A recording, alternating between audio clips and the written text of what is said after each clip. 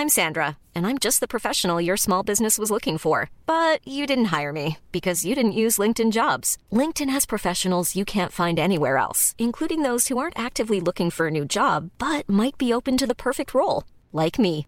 In a given month, over 70% of LinkedIn users don't visit other leading job sites. So if you're not looking on LinkedIn, you'll miss out on great candidates like Sandra. Start hiring professionals like a professional. Post your free job on linkedin.com/people today.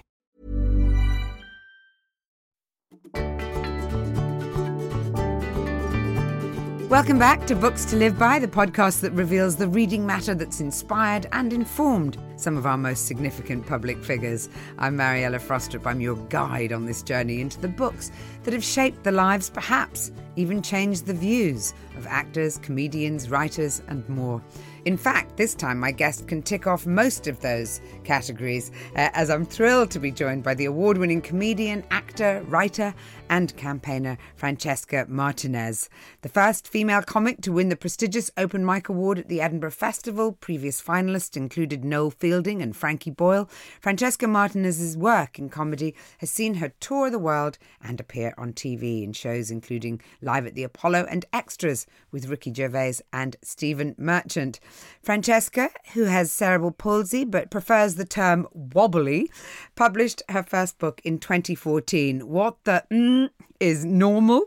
Asking what normality really means in today's world. That's a subject which seems to align well with her campaigning work, which often strives to highlight inequality and disability rights, as well as speaking out on austerity, climate change and racism. And now Francesca has written and stars in a new play at the National Theatre, All of Us, described as a passionate look at the human cost of abandoning those who struggle to fit in. Well, I could just go on reading an introduction to you, Francesca, for hours because there's just so much in there. But I thought maybe, since I've mentioned it, why don't we start with the play? I know that your dad wrote some plays, didn't he? So was it always an ambition? Well, I grew up in a very creative household, and I guess when I said to my parents that I wanted to be a performer at the age of like 2, they weren't too surprised and they were incredibly encouraging. And I guess creativity has really been a big focus in my family. The reason that my family are in London is because my grandfather, Francisco, grew up in Spain and fought in the Spanish Civil War, where he then spent 7 years in rehabilitation camps. And after this, he became a writer. And he wrote a novel which was very anti-Franco, and that novel was published in Mexico. So, understandably, he felt a little bit nervous, and he applied for asylum in Cuba and London. And London accepted him on quite a strange condition, actually. They said, you can come and live here if you write a new novel and publish it within a year. No. Yeah, quite incredibly, my grandfather did. And that's why we're in London and my dad grew up here. So in a way, I owe my very existence to literature. So I grew up in a house where there was always some, new writing being created, and my other grandparents were painters. My brother was a very keen artist too. And one of the funny things, which I'll probably talk about later, is that we didn't have a TV. My parents were incredibly liberal, but they were very certain that they didn't want a TV in the house. I think because they didn't want us to become just passive observers, whiling away our hours watching a screen. So as a result, my brother and I, were very bored, and apparently boredom really fuels creativity. So ours was supercharged. Was there a pressure on you, therefore, though, to be artistic, to express yourself creatively? Because often kids rebel, don't they? The thing that you want them to do is the very thing that they turn away from. But it sounds like you were quite a well-behaved child. Well, no, I've got to say I was very blessed with my parents, because they were the kind of parents that didn't impose their own views or will on us. So there was no overt pressure on us to be anything or do anything. They just wanted us to be happy, feel loved. As a result of not having a TV, we used to talk a lot. So I grew up having a lot of kind of debates, and they were always there to go and ask questions too, or, mull things over. And I think that created a bit of a sense of confidence. So the main thing was they wanted us to go and do something that we were passionate about. And I was very lucky, because I was a very, very happy kid. But then I went to an all-girls high school, and that totally changed, because I realised with a massive shock, oh my God, I live in a world that views me as disabled, abnormal, broken, brain damaged. And as a result, that took away a lot of my confidence. So I felt very unhappy. But luckily for me, I ended up getting a part on Grange Hill. And that happened when I was 14. And it kind of took me out of that negative environment. And it made me believe that perhaps I could be a performer for a living. And towards the end of my time on Grange Hill, my father, who is a writer, said to me, why don't I write you a script? And I said, okay, Dad. And he wrote this amazing script, but he made my character a stand-up comedian. No way. I read this, and I said, Dad, this is Oscar-winning, Cameron Diaz can wobble it up, win an Oscar. And amazingly, it got kind of brought up by a film company, and they were quite keen on casting me. So I went all Robert De Niro, and I joined a comedy workshop, and I started to dip my toe into comedy. And what was quite interesting was I found it so terrifying that for the first 6 weeks I did not say a word in this workshop, which for anyone who knows me is very rare. And then eventually I tucked up the courage, and I wrote a routine and performed it very badly. I think I breathed about twice in 5 minutes. But amazingly, everybody laughed. And in that moment, I realised, wow, this is incredible, and I want to be a comedian. Now, the film never got made, but I owe my dad my entire career, because what happened is that I started to gig, and within a year I found myself at the Edinburgh Festival winning the award that you mentioned. And that really, I guess... You were on your path. What about when you were younger? I'm interested in what you were saying about, you were an incredibly happy child. It sounds like a rather idyllic childhood, and it sounds like an idyll that was smashed when you went to secondary school. I wonder... Before that, I'm not sure what age you were diagnosed as wobbly. My fingers are waving in the air in inverted commas. But I wonder if books were a place that you were able to find yourself at all or not as a child, because there aren't very many books about children with disabilities, are there? No, there are two answers to that question. The first answer is I couldn't walk till I was 3.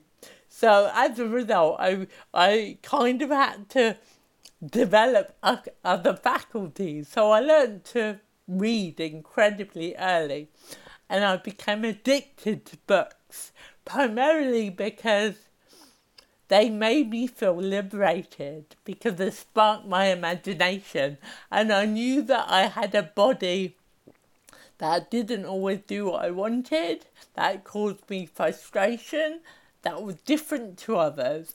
And in books I found an escape, and I found a kind of unlimited freedom, which I became rather addicted to, really. The inner world of my imagination.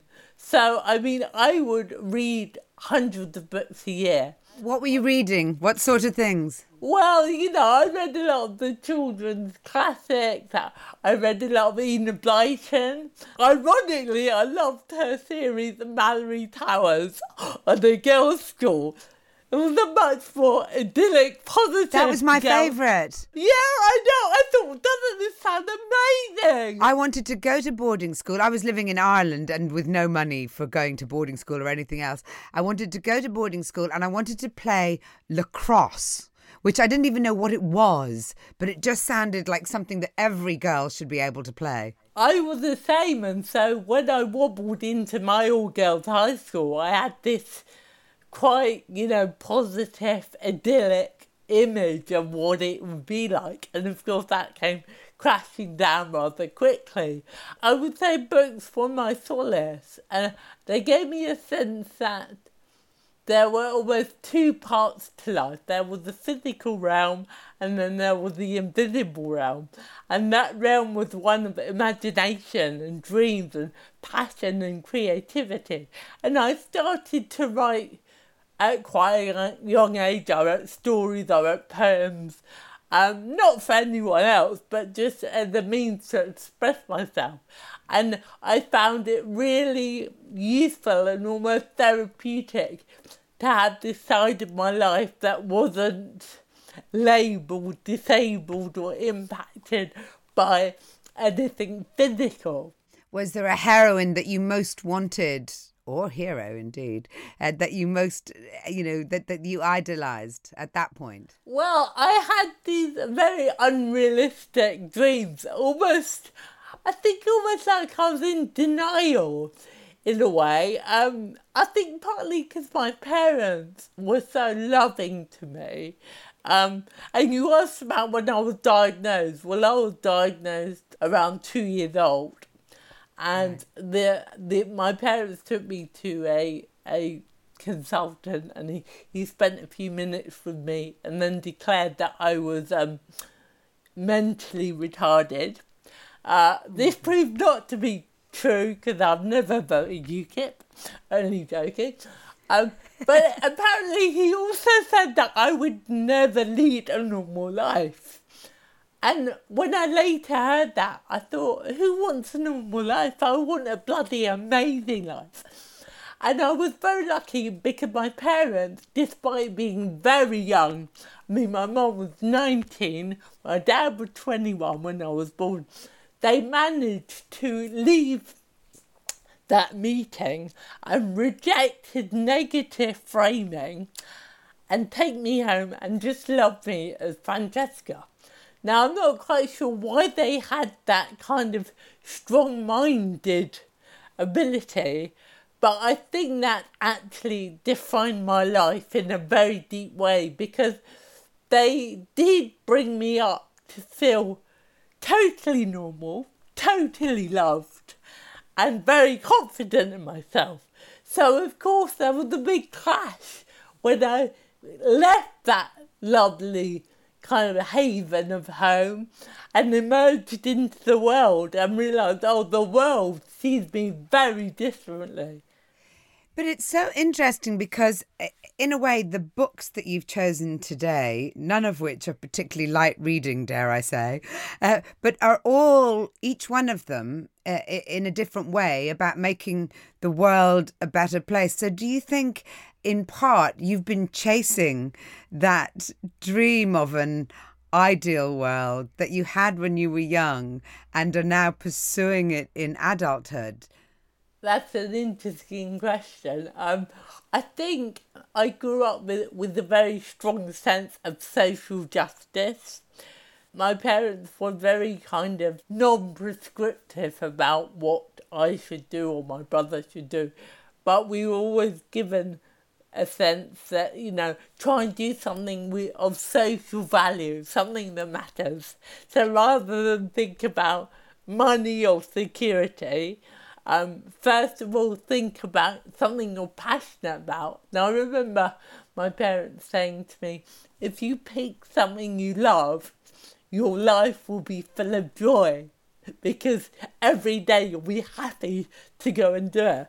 And I think that is honestly such an amazing bit of advice to give to a kid, because I had done that and it's made me feel like whatever we do in life, if it can have some kind of meaning, then we'll be fed by it, but also hopefully we'll have some kind of tiny impact on the world around us. Now, let's look then to the 5 books that you've chosen, and let's start with Yanni Varoufakis and Adults in the Room, because we know you primarily, or best, I suppose, as a comedian. But this is the first in these books are no laughing matter, are they, really? Are you surprised by that choice? I'm not surprised by the choice, but I would say that I'm interested in whether, we must talk about the books, I suppose, specifically, but I'm interested in whether you read for pleasure or you read to find new ways of thinking, or you read to perhaps hear other people articulate the things that you're passionate about anyway. You ask really good questions, Mariella. Honestly, that is such a brilliant question. If I try to just answer it quickly, I would first say that I have huge curiosity about the world. So I don't really read fiction at the moment, because I'm so hungry to learn about people and the way things work. I think I have a real desire to understand the world we live in and to inform myself. And sometimes I read books that are full of very depressing, difficult stories of things like human rights abuses. And I find myself going, Tess, why are you reading it? And I just think it's really important that we try and educate ourselves. And even if it's about reading about something terrible that happened to a group of people, this may sound really silly, but I feel like I'm honouring them in some way to learn of their lives and what they lived through. And I think it's important that we read about history and what's happened in the world so that we can better understand ourselves. This book by Yanis Varoufakis was described by Paul Mason in The Guardian as one of the greatest political memoirs of all time. I wondered what it offered you a window to that made you choose it. Okay, so my partner Kevin bought me this book for my birthday in Spain, and I could not put this book down. Basically, for those who don't know, it's a really explosive account of his time as Greek finance minister in 2015. And I guess what I found so fascinating was it gave the reader this rare inside look at the inner workings of power. It reads like a thriller, so it's a real page-turner, but at the same time, you're getting this kind of whistleblower account of how one of the top institutions in our world, the EU, works. And I guess I found it really eye-opening to gain that personal insight into the echelons of power that we're not really given access to, are we? Like, no one usually speaks out and lifts the lid on how that world functions. So for me, it was in a way a very depressing book. Well, I was going to say, because, I mean, adults in the room, this was like the little guy. It was like David and Goliath, wasn't it? And there's David, in the shape of Greece, going up against this world order, this European world order, and not winning the battle against them. And I think one of the most shocking things that I felt from reading this book was that basically one of the key points of his time as Greek finance minister was that the EU was trying to force him and Greece to sign up to a bailout package. But the truth is, Greece could never ever pay this package back, and we condemn generations for years. And Yanis was blue in the face telling them this, and suggesting alternative and more viable packages. And there's an amazing moment in the book where he's in a room with the German finance minister called Wolfgang Schäuble. And he asks him, would you sign this package if you were in my shoes? And after thinking very carefully, Schäuble says, no, I wouldn't. But they couldn't deviate from the path, which was the EU imposing austerity. And that anecdote really impacted me, because I think that most of us like to believe that those in power are trying to be rational and sensible. Yet the truth was, here was the EU agreeing with Yanis in private that the bailout was impossible, but in public continuing to saddle Greece with an impossible deal in order to fulfill an ideological aim. I found that a key point, and it made me understand a bit more. Wow, we live in a world that those at the top are not the most wise or ethical or kind, but they're the ones willing to be efficient cogs in a very inhumane machine. So by the end of the book, I was so inspired by Yanis, because this is a man who, at huge personal cost, really stood up with so much courage and integrity and fought for the most vulnerable in his country. And although he didn't end up succeeding, I think it's so important to know of human beings who are willing to do that, because to me that's where hope comes from. While he's an outsider. Well, it's funny you say that, because there's also a really interesting anecdote early in the book where he meets Larry Summers in a bar. And now Larry Summers served under Bill Clinton in his administration. And Larry tells Yanis that there are two kinds of politicians: insiders who don't rock the boat, and outsiders who basically can't be trusted. And he asks Yanis, which kind of politician are you? And I guess in a way the book is a very comprehensive answer to that, because he's that rare breed of politician who is driven by a moral compass and a desire to serve those in need rather than his own personal gain. He's also an outsider in a way, but the other interesting thing I think is you said about it, that it opened your eyes to how powerful institutions rely on obedient people to keep them going. I would say that one of the things that's really integral to you is you're disobedient. Have you always been disobedient? And did this book confirm to you that that was the right role to take? Well, you know what? I think growing up wobbly has made me feel an outsider from the word go. I was born into a world that told me I was faulty, that viewed me as a pity object, and that really didn't have much expectations of me.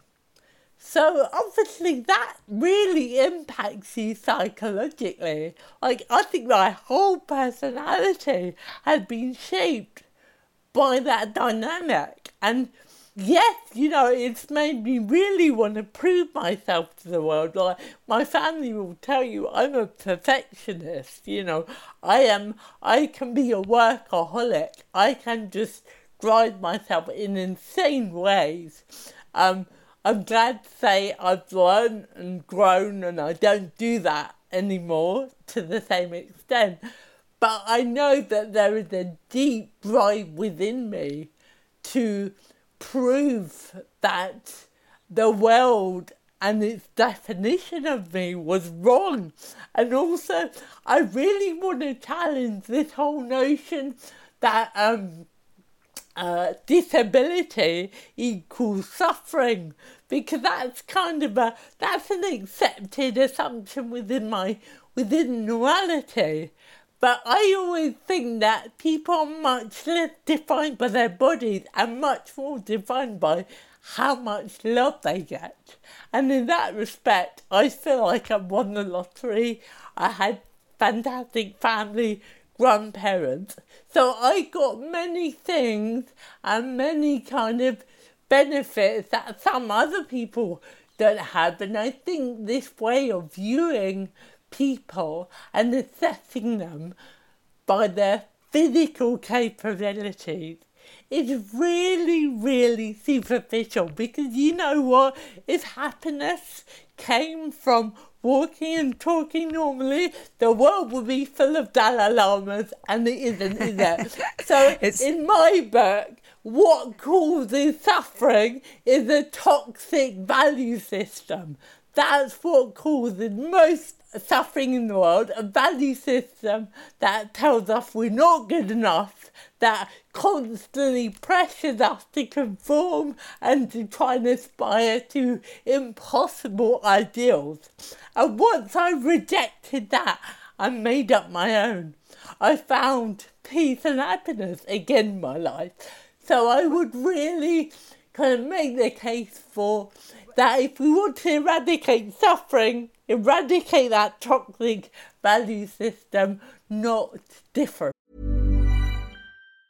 When you're ready to pop the question, the last thing you want to do is second-guess the ring. At BlueNile.com, you can design a one-of-a-kind ring with the ease and convenience of shopping online. Choose your diamond and setting. When you find the one, you'll get it delivered right to your door. Go to BlueNile.com and use promo code LISTEN to get $50 off your purchase of $500 or more. That's code LISTEN at BlueNile.com for $50 off your purchase. BlueNile.com, code LISTEN. Hey, it's Paige DeSorbo from Giggly Squad. High quality fashion without the price tag. Say hello to Quince. I'm snagging high-end essentials like cozy cashmere sweaters, sleek leather jackets, fine jewelry, and so much more. With Quince being 50 to 80% less than similar brands. And they partner with factories that prioritize safe, ethical, and responsible manufacturing. I love that. Luxury quality within reach. Go to quince.com/style to get free shipping and 365-day returns on your next order. Quince.com/style. You say that you found peace and happiness, but your next choice, you mentioned being addicted to books as a child. Your next choice is about a different addiction. It's Johann Hari's Stolen Focus, which really is kind of quite a long criticism of 21st century addiction to mobile phones, isn't it? And I know you once said that you were addicted to your phone before you read this, I think, quite a long time ago. So is this something that you read because you were already feeling like, where is my focus? Who has stolen my focus? Actually, the opposite. I've never had a smartphone. I'm one of these weird people. In fact, my whole family and my partner, we've held out. We have very old Nokia phones. They can't even take photos or receive photos. So if someone sends me a photo I get a text saying, someone sent you a photo. Log in online to see it. So I'm actually very passionate about my time, and I choose very carefully which technology to embrace and which to reject. And I think that's partly come from this need in my life to question dominant narratives, because obviously the dominant narratives didn't suit me. You know, they told me that I wasn't good enough and that I was faulty and broken and abnormal. So when technology comes along, I feel like I really want to think very carefully, is this going to benefit me, or is it going to actually cause problems and be destructive? The thing I found fascinating about this book was it's very scary, and when they talk about the algorithms and how these companies work to make you addicted and so on. But it feels a little bit one note to me, this particular book, in that he doesn't address at all the huge advantages that smartphones in particular have brought huge swathes of the world, where access to information, access to the global north, what was impossible. I mean, if you see a kid in a school in Africa who actually has, access to the WWW, you actually see a world opening for them, and part of the sort of thing about all of us being negative about phones, and I'm the world's worst, I'm in a constant tug of war with mine, but I have to accept that that's also a sort of luxury position, because my phone isn't my lifeline. Yeah. And for some people it can be. Yeah, that's an interesting point. Look, I've chosen to go without, and my friends were like, what about if you get lost and you don't have your Google Maps? But I find the advantages outweigh the disadvantages. So a lot of my friends complain that they don't read anymore because they're always on their phone. And my parents tutor a lot of kids. And for a while now, they've been saying that kids come to them and they can't read. So they can actually technically read, but they can't absorb any information.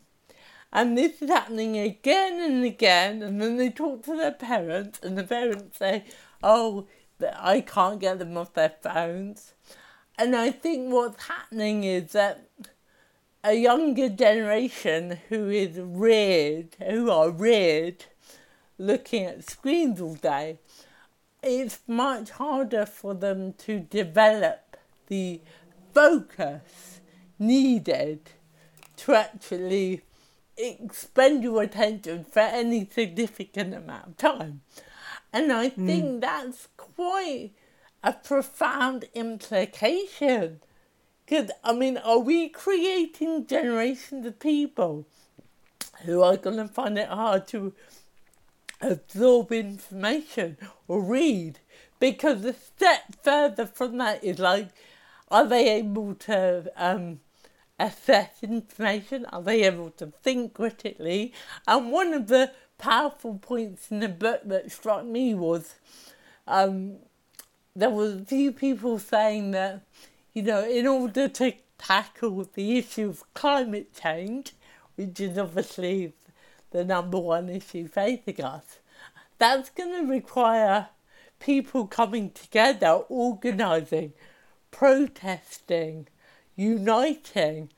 And they were expressing real worry about whether our addiction to technology would hinder our ability to come together and fight in ways which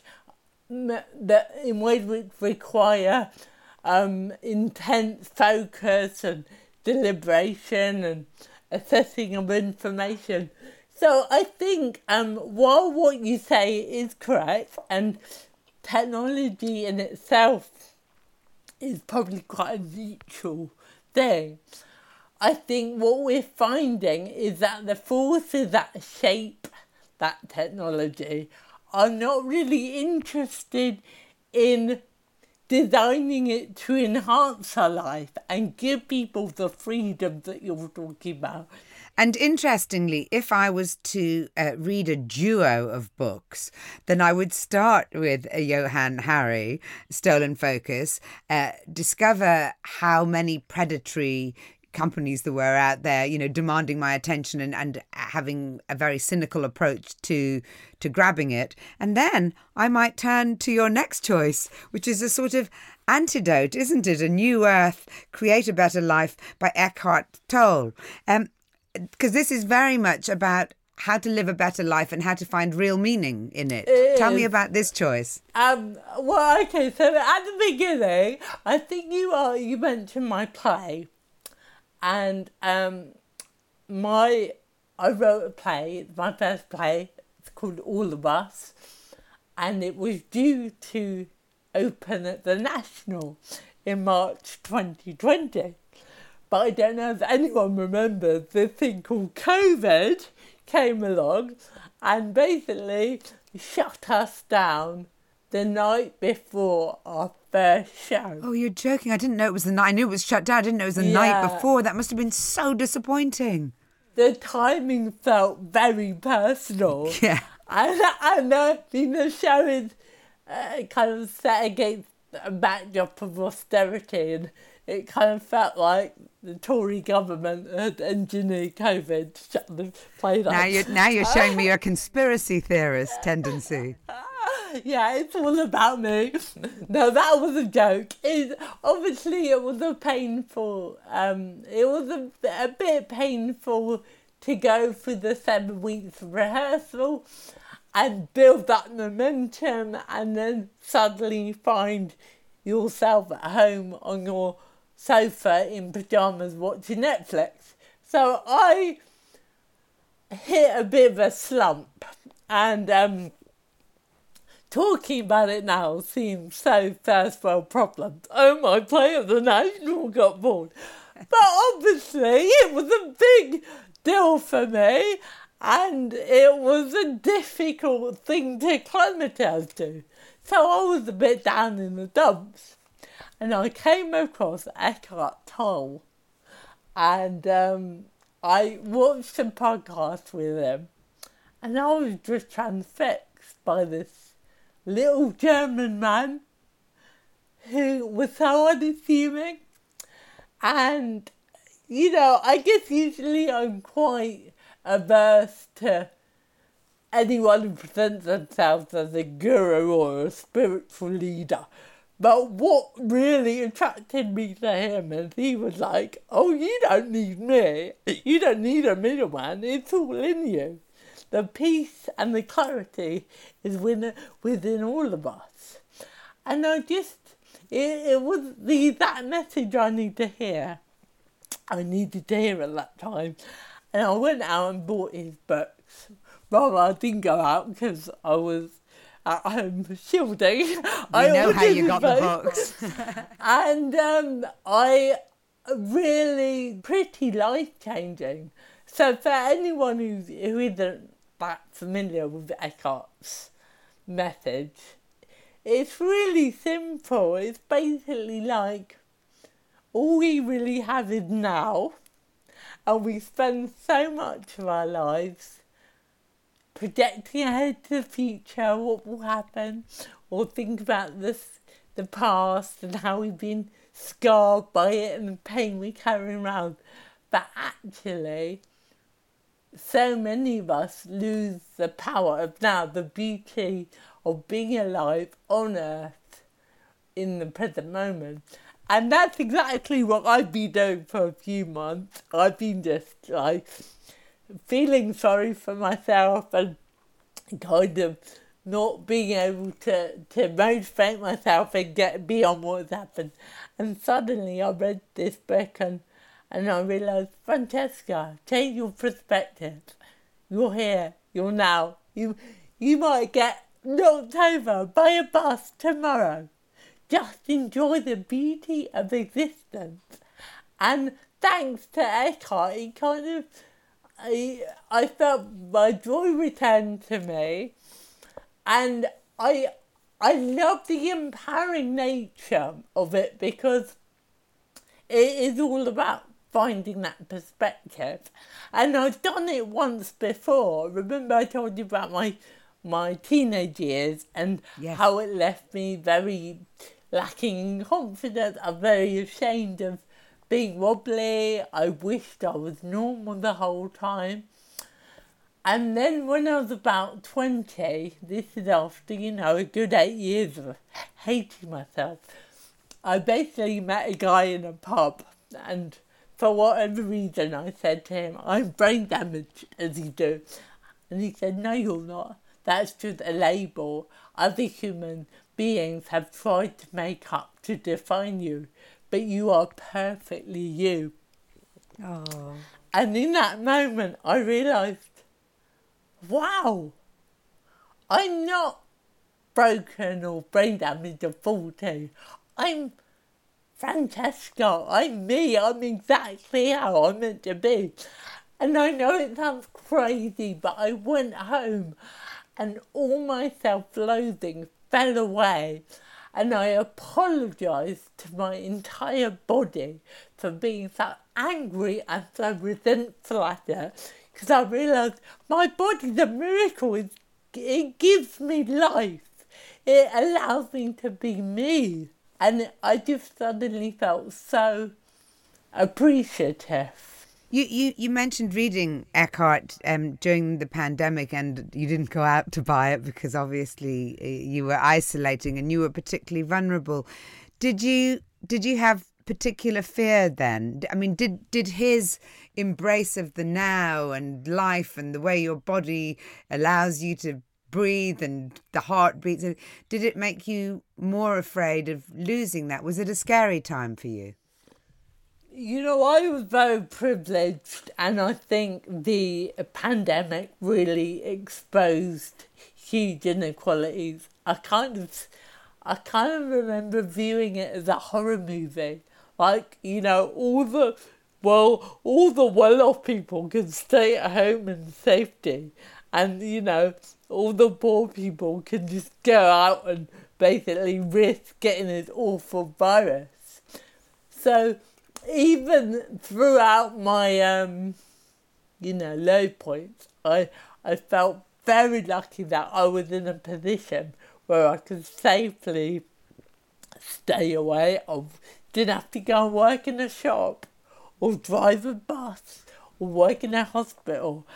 And I feel that the inequalities that COVID highlighted were really stark and really extreme. And, in 2020, 60% of all deaths were disabled people, which is a very shocking statistic, and one that we don't really hear about, because I think we were viewed as an expendable group, sacrifice the vulnerable. Do you really think that? Well, I think the figures show that to be true. The fact that we had hospitals knowingly releasing COVID patients into old people's homes and into care facilities. I mean, there's a word for that, and it's quite scary. I think the lack of care, in the sense that, some people are more expendable than others. And I mean, going back to my play, we've had more than a decade of austerity now, and austerity has hit disabled people harder than any other group in the country. And I think that's partly because it's harder for them to make a fuss. The nature of disability means some people can't even speak up. They can't speak. They can't leave their houses. So how are they going to go and show their discontent? It's interesting because, of course, your next choice is by Eleanor. It's a biography of Eleanor Marx by Rachel Holmes. And, once upon a time, and still in many parts of the world today, women are that othered community, regarded as a minority, without rights and so on. Now, Eleanor Marx was a feminist campaigner. I'm actually mortified that I knew of her existence, but I didn't really know anything about her. And it's a fascinating book. Tell me what it was that appealed to you about her story and her. Well, I really love biographies and autobiographies. I said to you before that I'm fascinated by people. And I really am. I love people's stories. I love people's lives. I think that there are reasons why people are the way they are, and you learn about them through their lives. So, Eleanor Marx, this book is one of the best biographies I've ever read. It's written beautifully. It reads like a novel. It's so detailed. It paints such a vivid picture of her childhood. And she is just the most incredible woman. She was born in 1855 and she was the youngest daughter of Karl Marx. And I just loved reading about their family because they were often struggling and in deep poverty. But there was such a sense of joy in their house and life and conversation and fun. It sounds like yours. I don't know about that, but it certainly was a lovely childhood to read about and to kind of to immerse yourself in. And while Karl Marx was writing Das Kapital, she would play in his study and he would always stop and play with her. Like, he never shooed her away, he never said, "Daddy's working." And I found that quite lovely because apparently he loved to tell her long stories and make her laugh and think, and I think that's very far away from the dry, serious academic type, which maybe some of us think of him as. But she was also, everything she did was sort of hidden from view in a way. She was the woman behind the curtains in a way that felt quite sad and frustrating. Obviously because of the time and whatever else, but she was like the brilliant secretary who should have been the boss, kind of. Yeah, thing. well, yeah, obviously Mariella, she was a woman, and whatever problems our times have, I'm grateful that I live now in this country, because when you read about historical female figures, you realise, my God, they had so little options. But the amazing thing about Eleanor was that even despite those massive constraints and societal restrictions on her, she did manage to have such an impact. She was an amazing activist. She used to go on all these demos and the stories of when police would arrive.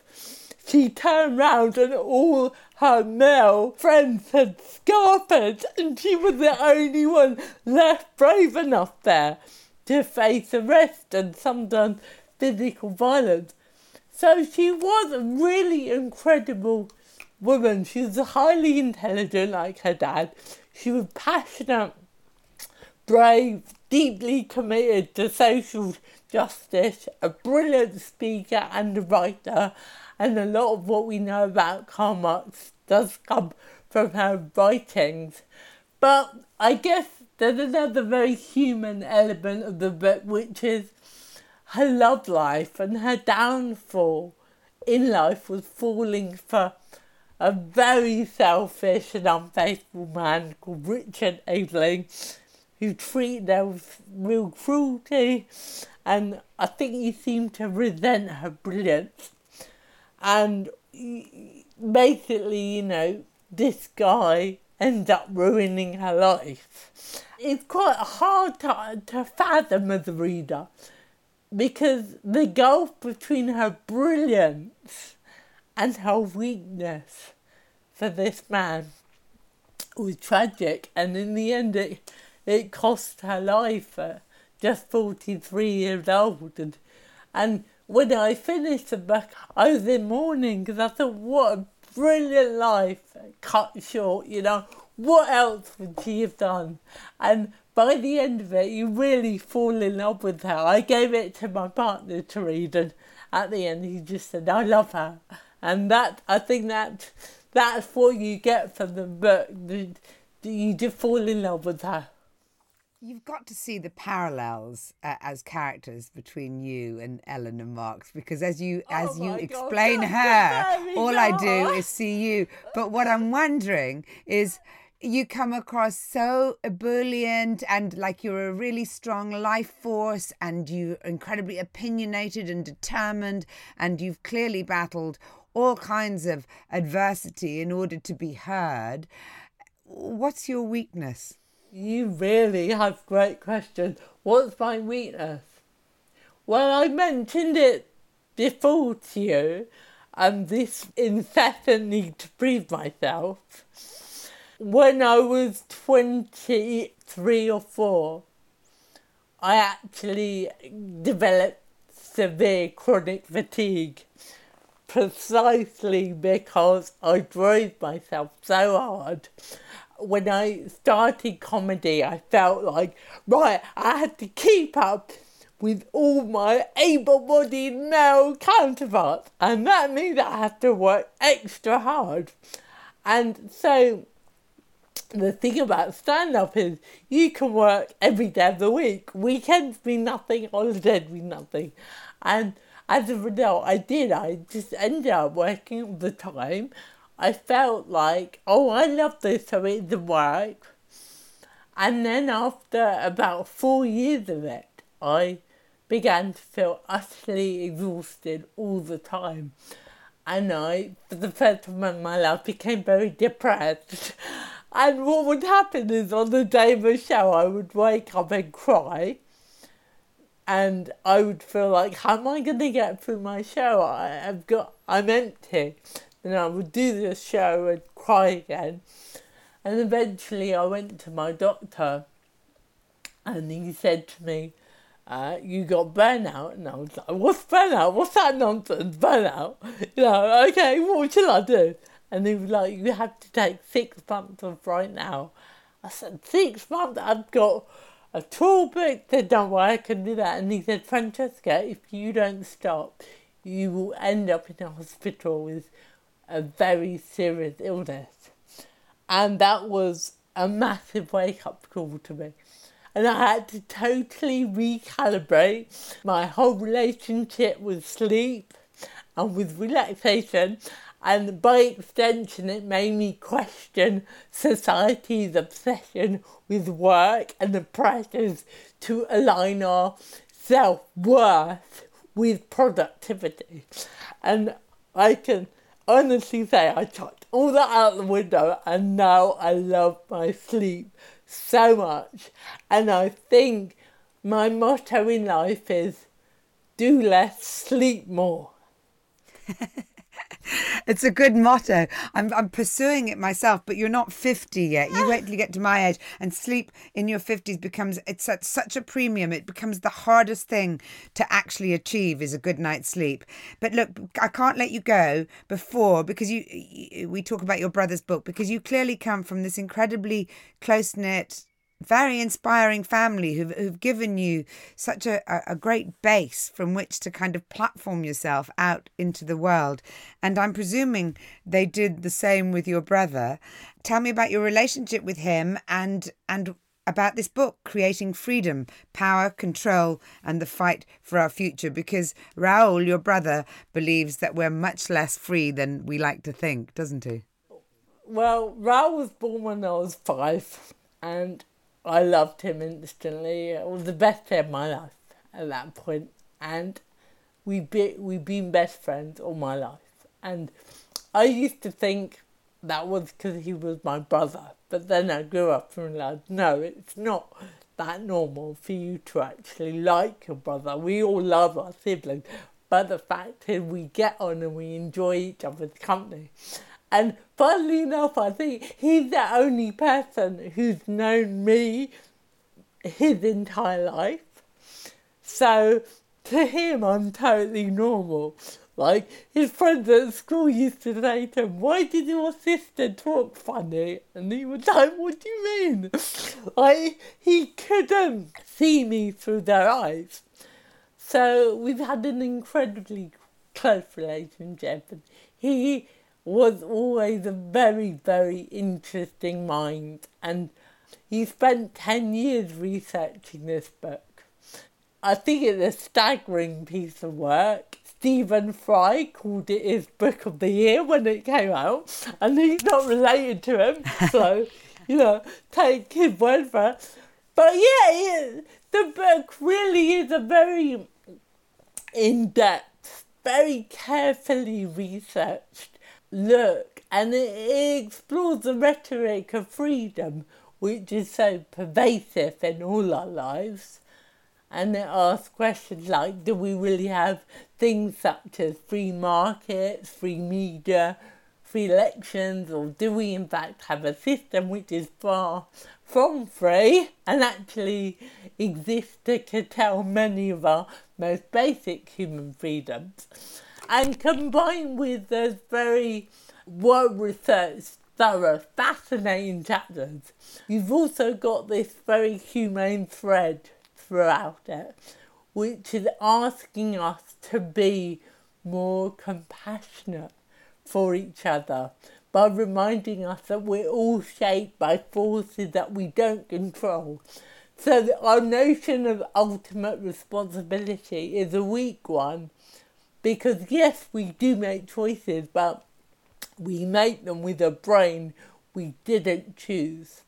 So I guess if we look at things like, what contributes to crime in society. So if we know that poverty, inequality and domestic violence are strong factors in the backgrounds of those who commit crime, we should look to address those instead of placing the blame on just the individual. So in a sense, it's asking for much more rational approach to the big issues of our day.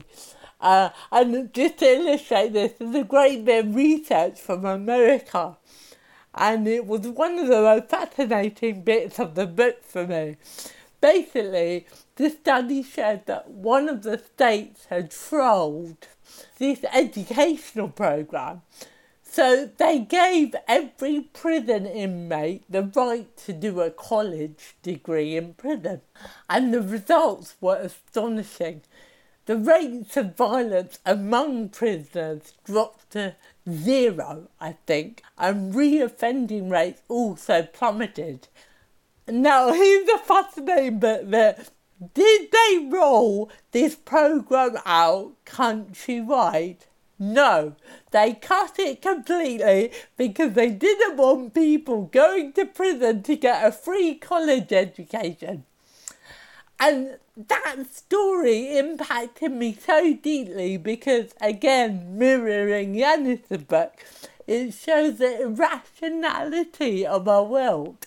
Instead of acting upon evidence-based data, the US lawmaker decided it was more important to reject that data and maintain a prison system that was violent and had really high reoffending rates. So I'm incredibly proud of Ralph for writing this book. I think everyone should read it because it's so important to try and understand the world we live in. Francesca, you've chosen some remarkable books and you've given us so much food for thought. I'm exhausted just thinking about all of your big ideas. I want to know. Sorry for exhausting you. I want to know if you ever just read Mallory Towers for a bit of a rest at the end of a long day. I haven't read Enid Blyton in a very long time, and she has a lot of dodgy stuff in her books. So sadly I won't be going back to her. But do I read the so-called fun books? I guess for me, autobiographies would be a fun read. Yeah, I don't know, I'm one of those weird people. I don't really need, I think because I write myself, I'm not looking for escapism when I read. I'm looking to either be impacted in a beautiful way or inspired or taught something I didn't know or challenged. I love anything which changes my mind about things. That was quite spicy and exciting. So I definitely want books that impact me in some real profound way rather than fluff. Well, I am incredibly grateful to you for sharing just some of those books. It's been really fascinating and inspiring to talk to you. And I'm really grateful that you shared your books to live by with me. Thank you so much, Francesca Martinez. Thank you.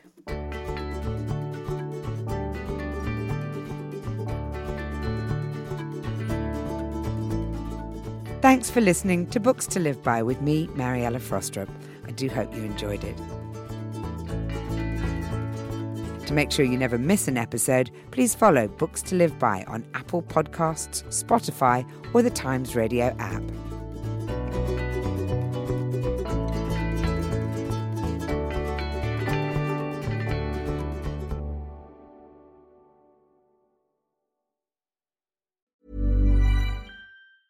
Mom deserves the best, and there's no better place to shop for Mother's Day than Whole Foods Market. They're your destination for unbeatable savings, from premium gifts to show-stopping flowers and irresistible desserts. Start by saving 33% with Prime on all body care and candles. Then get a 15-stem bunch of tulips for just $9.99 each with Prime. Round out Mom's menu with festive rosé, irresistible berry chantilly cake, and more special treats. Come celebrate Mother's Day at Whole Foods Market.